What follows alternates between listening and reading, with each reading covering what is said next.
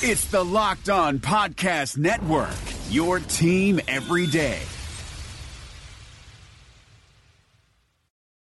You are Locked On Vikings, your daily Minnesota Vikings podcast, part of the Locked On Podcast Network, your team every day. What's up, everybody? Welcome to another episode of Locked On Vikings. I'm your host, your pal, and the kid you copied off in math class.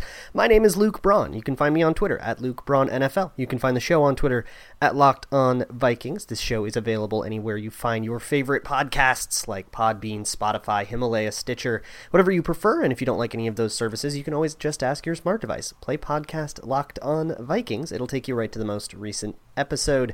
And today you may sense a little bit less excitement in my voice than in previous weeks because the Vikings couldn't get it done on the road. They fall to the Kansas City Chiefs 26-23 on a heartbreaking game-winning field goal by Harrison Butker at the last moment in a back-and-forth game with swings of momentum and big plays on either side of the ball and big high-leverage moments everywhere. The Vikings were edged out, and it was a close game, right? You lose by 3, and you can probably point to 6 or 7 different moments throughout the game that probably would have changed it, and that's the nature of close games. So we'll go through all the stuff that we need to talk about here. But first, a word on extrapolation. I talk about this a lot when the Vikings play poorly because I think a lot of people want to take it to the most apocalyptic place that they can. You lose by 3 on the road to a good team and they want to fire everybody, blow up the whole thing, and start from scratch and lose the rest of the game so you can get a better draft pick. Like that, those are takes that I saw during the fourth quarter online. And I just think that is something that I think our expectations need to be recalibrated, maybe, is a nice way to put that you're being completely unreasonable. But, if you want to, take conclusions, large sweeping conclusions out of this game, first I want you to ask yourself, what do you expect the team to do on the road against the Kansas City Chiefs when they have a backup quarterback? And the answer to that question I think is really interesting, right? And kind of the subject of all the previewing the game discussion. For me, I didn't think they were going to win, but, if I say, what do you maybe expect a good team to do on the road against the Kansas City Chiefs, I would say go toe-to-toe with them and put them in a position where your team can go win or lose the game on their own merits. And I don't think the Vikings succeeded at that, and I don't think that they lived up to that expectation of what a good team should do.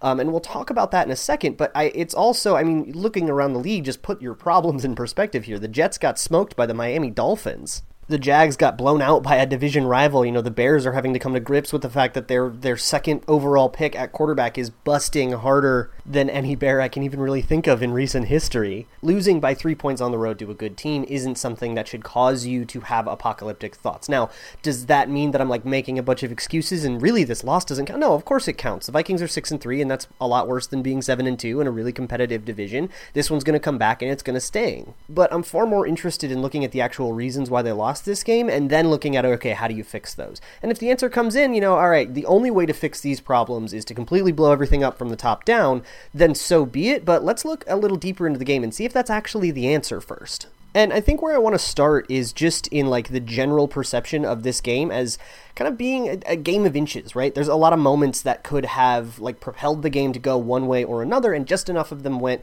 Kansas City's way for, the Vikings to come up short. But I think of the first touchdown of the game, Tyreek Hill's diving, sprawling catch. It wasn't a great throw, and if it was just a little bit worse, by 2 inches, then it looks like, we're all breathing a sigh of relief, and the Vikings probably go on to win that game. The Chiefs had the ball in field goal range in the third quarter and took a really, really gnarly sack. And it was actually a strip sack. Harrison Smith forced a fumble there, and it bounced right back into Matt Moore's arms. If that bounces a different way, which is entirely a factor of luck, and the Vikings end up falling on it, they could actually just wrap up the game right there. Stephon Diggs was targeted on a go route that was just out of his reach. It was the same kind of diving catch, but it was 2 inches too far, and the Vikings don't get the touchdown there. If they get that touchdown, then this game looks a lot different. There are moments all throughout this game that are like that. And some that favored the Vikings as well. The refs picked up an offensive pass interference challenge for the first time ever.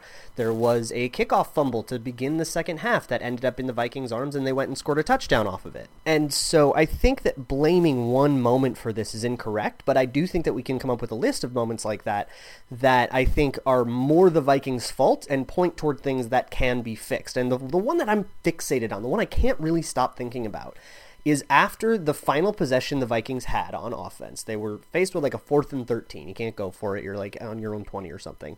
And so they punt. The Chiefs put Tyreek Hill instead of Mecole Hardman back there. Mecole Hardman had been the returner the whole time.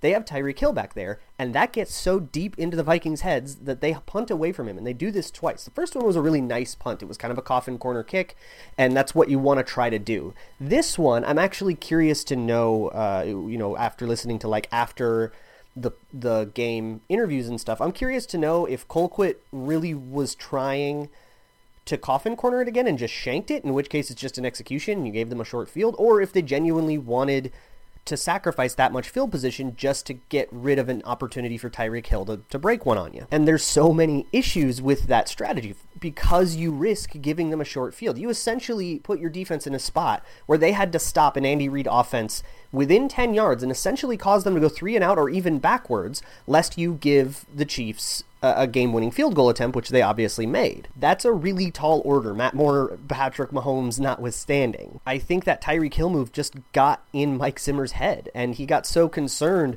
with trying not to lose the game on a big play that he elected to lose the game on a bunch of little plays. And I think that, coupled with a couple of 4th and 1 decisions earlier in the game that I really disagreed with, a lot of people, said, well, field position, you don't want to take the risk of giving them a short field or whatever.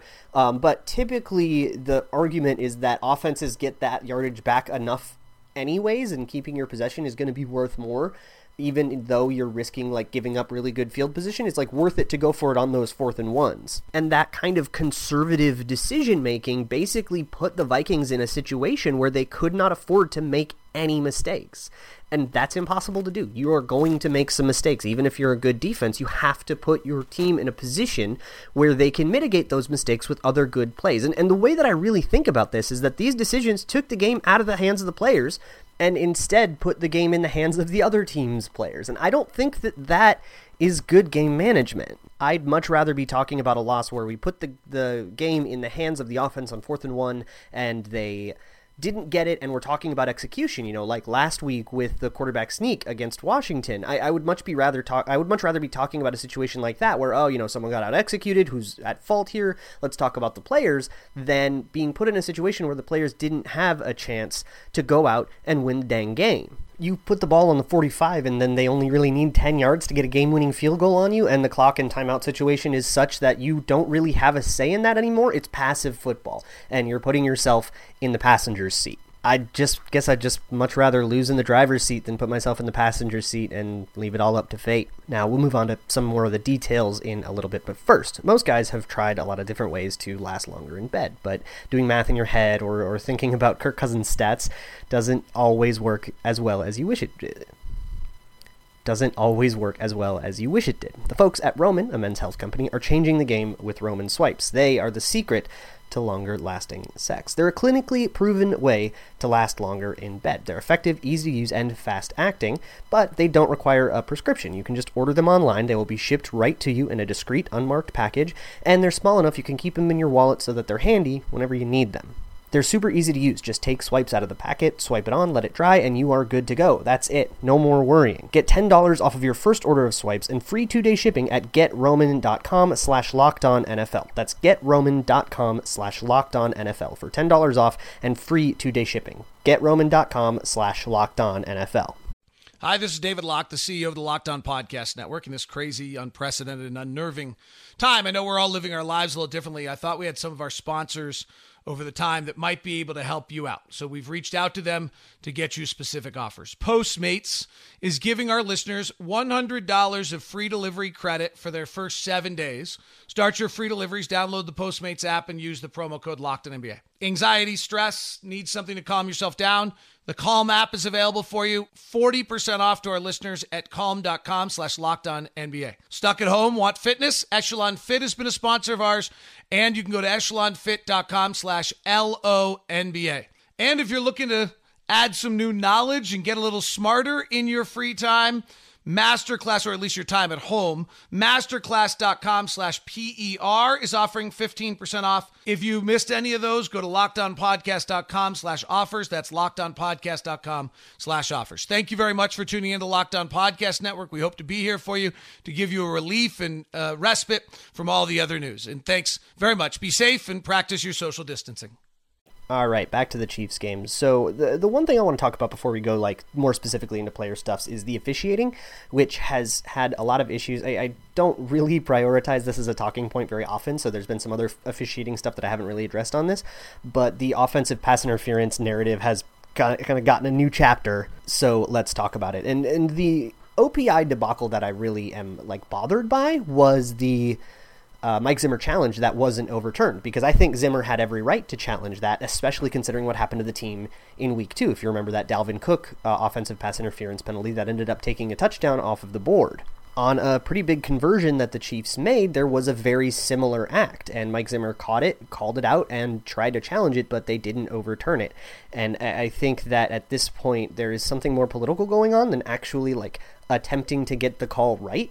I am generally in favor of taking measures to try to get more calls correct on the field. I don't think that they've gone about it, obviously, or rolled this out in a very good way, but I agree with the general like logic of let's get more calls right. But they're not interested in getting more calls right. They really are just interested in the symbolism of having it technically be possible, but it isn't. And not overturning that is a really big and frustrating mistake, in my opinion, especially because, I mean, if you're going to just not overturn anything, then fine, but give us the week 2 one back.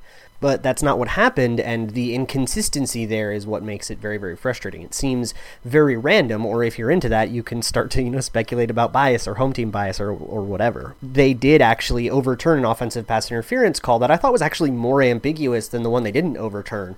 Both were very clearly the wrong call on the field, though. This was the Laquan Treadwell one who got jammed pretty hard at the line of scrimmage. They called OPI on him for some reason, and he ended up, it was a blown coverage. He ended up wide open for a conversion. They called in a booth review. I believe it happened in the final 2 minutes, and ended up overturning the call, which I guess is a little refreshing to see that it's possible, but the rules rollout has been just like so disastrous. And they stopped play for like another booth review offensive pass interference thing in the end of the half, and ended up not overturning it. So I think that right now the way that they call pass interference has been completely broken by the fact that review is available but like not available, and I think that it's something that really needs to get fixed sooner than later. I don't think that the league should wait till the offseason to like reconsider any of this. There was a really good Jeff Schwartz tweet during the game, the former Vikings offensive lineman actually, and he was talking about actually an illegal, ineligible man downfield penalty that happened on a tight end screen to Irv Smith.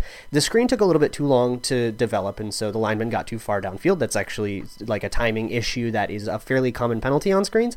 But Jeff Schwartz said that, I mean, like they usually give you a lot more leeway than that. You're only supposed to go like 1 yard downfield, but they kind of give you the benefit of the doubt in the interest of, keeping the game flowing. And it seems like right now officials are just kind of looking for a reason to get involved. It looks like they're trying to find flags rather than reacting to the actual flow of the game. And first and foremost, I think a referee's job is to manage the flow of the game. And when they do a bad job of that, I get really frustrated. But enough hamstringing about the refs. Let's talk a little bit about the offense here. And I want to start with Kirk Cousins, who was really inaccurate in this game. And it's really unfortunate because I don't think his decision-making was particularly bad. It's obviously, I mean, there were some reporters who were at the game who bemoaned a couple of plays that ended up being checkdowns where Stephon Diggs was wide open. I'll have to go look at that. I mean, I was only watching on TV, so I can't speak to that, but maybe that'll, come up when the tape comes out. But just the inaccuracies were astounding, and it's really frustrating too because then he would throw these darts to the end zone for touchdowns. He got a 3-touchdown day that did not feel like a 3-touchdown day because he missed a whole bunch of swing passes. Those should be automatic. Those are the kinds of things you throw in warm-ups, like because they're so easy they can get your arm going. And he missed, I swear, like 5 or 6 of them. He threw them high, he threw them too far out, he threw them behind guys. I mean, he was missing easy throws, and that is not something that usually is a problem for him. And it's really frustrating because when he can, shirk the problems that are usual problems for him, lack of downfield vision, although again remains to be seen if he actually did make those mistakes or not. But I mean, crumbling under pressure and taking dumb sacks and the fumble stuff and a lot of the like classic Kirk Cousins problems that we're used to didn't show up. And to have one that we aren't used to show up is really, really frustrating. Like, it just seems like it's so much harder for him to put together that complete game. And coming off of a streak where he put together like 4 of those complete games in a row, It's really frustrating. I do want to talk a little bit about the play calling too, because I think the coaches are under a lot of fire right now, and that's, I think, fair considering the conservative decision making that I talked about earlier. But from an actual like ebb and flow of the game standpoint, and I'm really speaking to like Kevin Stefanski and I guess Kubiak or whatever that machine is, I really like the game that they put together. They really adjusted well to the way that the Chiefs were attacking the run game. They were telling everybody to be very aggressive, try to penetrate, and when they switched to screens, it just gashed the Chiefs. And unfortunately, that's not quite enough to get over some of the offensive line struggles that were happening, and the line was horrible. I mean, they just got demolished. Pat Elflein is a horrible liability in this game. But I thought that in terms of the actual plays that were selected, like the high-level decision-making, I think, is the problem we have here, and I think that's more on Zimmer than it is Stefanski. The actual design of the plays and the plays that were selected, I thought were very, very smart, and I think that Stefanski has shown, again, that he really understands the ebb and flow of a game and how to counter certain things that defensive coordinators do to try to stop this offense. But let's talk a little bit more about the offensive line, because I think there's been this call throughout the whole season to bench Pat Elflein. And unfortunately, I don't think Dakota Dozier or Brett Jones are good enough to start, and I don't think that you fix the problem by benching Pat Elflein. I think you make it worse. So I think you just kind of have to deal with him throughout this season, and I've said that before. But I think this game really seals that I don't think that you can go into next season with Pat Elflein as like a penciled-in starter, right? You have to draft or acquire somebody to compete with him, if not outright replace him, because he got dusted over and over and over. Again, this is all based off of my like live watch of the broadcast tape, and sometimes I will be wrong about these things, so I could come back tomorrow and correct it, and I'll do so if I end up being wrong here. But it seemed like Chris Jones got the better of him, especially in those last two offensive drives, those 2 3-and-outs, which really I think is where the offense lost this game. I don't think the defense was put in a fair position, and I think that they did admirably considering those circumstances, which I'll get into in a second. But I think the offense had plenty of opportunities to put this away, especially in that fourth quarter. I mean, after that fourth quarter touchdown, they touched the ball twice, they ran 6 plays, and the Chiefs basically were given the opportunity to put this game away. And if you give Andy Reid the opportunity to produce and put the game away, he's going to do it, no matter how good your defense is. And those 3-and-outs, I think, are going to get rightfully a lot of scrutiny here. They certainly will on this podcast, because I think a lot of them were ruined by bad offensive line play. And this is why, like, I mean, Kirk Cousins was inaccurate and had his problems, but I'm not putting him very high on the list of, like, people to blame here. I think that high-level decision-making is to blame, and I think that the offensive line ruined too many plays.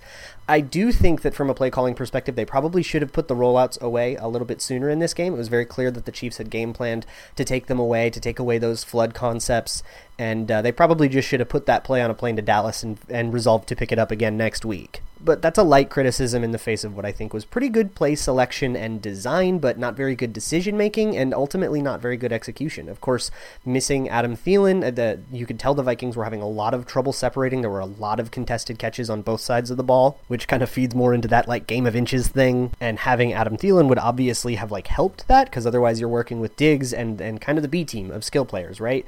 Treadwell and BC Johnson, I mean, they were double covering Diggs all day. Even still, he did get a couple of opportunities. He might have been more open than I thought, according to some of the beat reporters and people that were at the game that noticed it. Again, I can't speak firsthand to that. But, I mean, the B team did okay.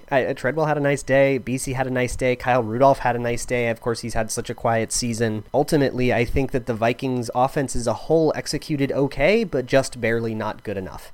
And the unfortunate thing in the NFL is just barely not good enough is the same as getting beat 52-7. It's all a loss, and it all counts the same come time to figure out who wins the division. So let's talk a little bit about the defense here, because I do kind of want to stick up for the defense. I think that they played admirably considering the circumstances that they were put in. And the circumstances that I'm talking about are this. A, the Chiefs have a ton of really good weapons. B, Matt Moore played pretty well and threw accurately and stuff. I don't think that the drop-off between Mahomes and Moore was as big as people would have made it out to be. Of course, you know, Patrick Mahomes is pretty irreplaceable, but Matt Moore played well. I think that level of quality would probably be an improvement on like a dozen teams in the NFL. Like, he played like an NFL quarterback, you guys. And give an NFL quarterback weapons like Travis Kelce and Tyreek Hill, and you're going to get some production. You just can only really hope to contain what the Chiefs do, especially with an offensive mastermind like Andy Reid, who is used to getting, you know, crazy explosive plays. I mean, they generate a ton of explosive plays, and the Vikings gave up 2. The one touchdown to Tyreek Hill. Sorry, 3. Two passes to Tyreek Hill. Both of them were with him in man coverage against Trey Waynes. Trey Waynes got his butt kicked by Tyreek Hill, but what Tyreek Hill does is that. I mean, he beats corners, and especially when he's on people's second corners. which the Vikings haven't had Xavier Rhodes shadow as much because of the struggles that he had been having lately. So the Vikings just played sides, and it means that the Chiefs can choose which side they put Tyreek Hill on, and that means they can choose which cornerback they put Tyreek Hill on. They chose Trey Waynes, and they got a couple of catches.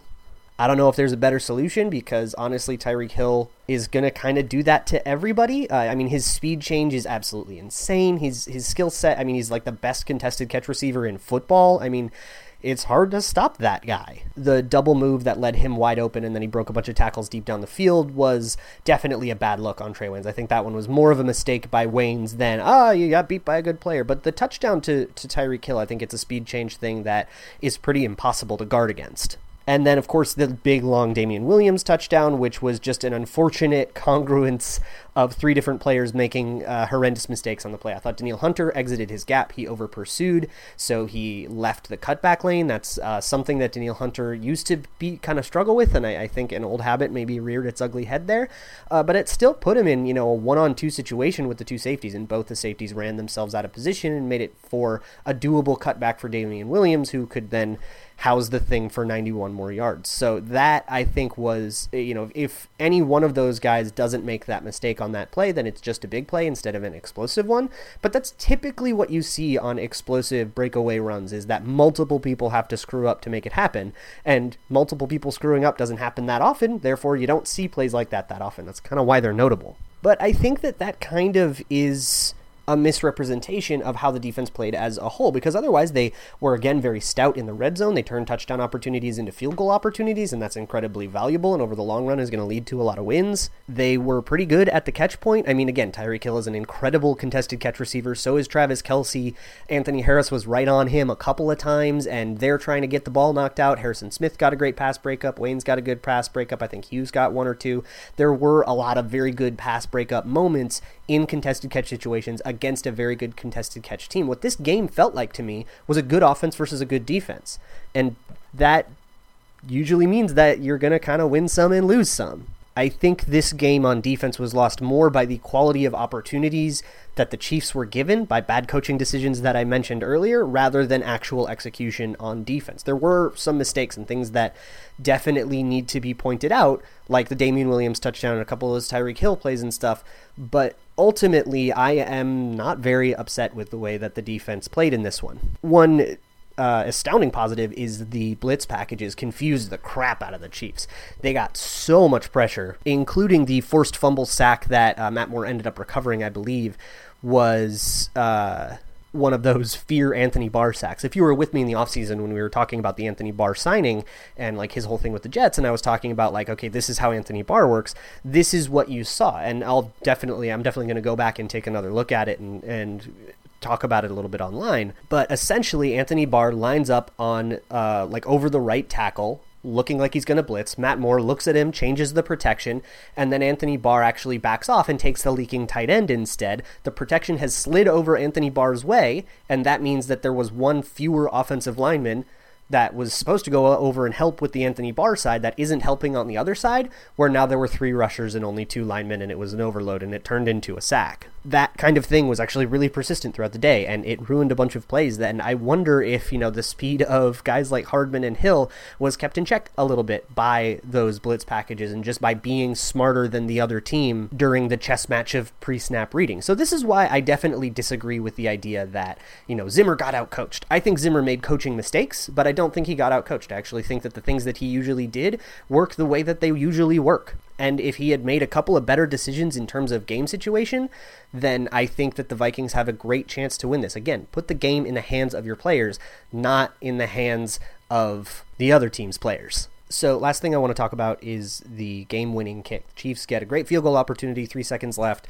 It was pretty automatic. They were close enough, and Harrison Butker, there's actually a hilarious trend that you can track in the best kicker in the league. This is something that Krauser, at Krauserific on Twitter, has been tracking. The best kicker in the league is whoever's playing the Vikings. Nobody ever misses field goals against the Vikings. Even if they're horrible kickers coming into that game, they are amazing, specifically when they play the Vikings.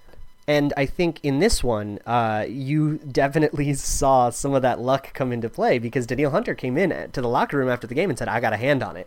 And Harrison Butker said, yeah, somebody over there got a hand on it. So somebody tipped it. And, again, if you have a half an inch more of that football it's blocked and we're going to overtime. But as it stands, the Vikings are always going to be cursed with kicker luck. And Dan Bailey missed an extra point too. So I don't know, blow it all up, tear it down. And I don't know, let's just resolve to not try and win until like 2023 or something. So that is going to do it for today's episode of Locked On Vikings. A disappointing, a frustrating win, a close loss.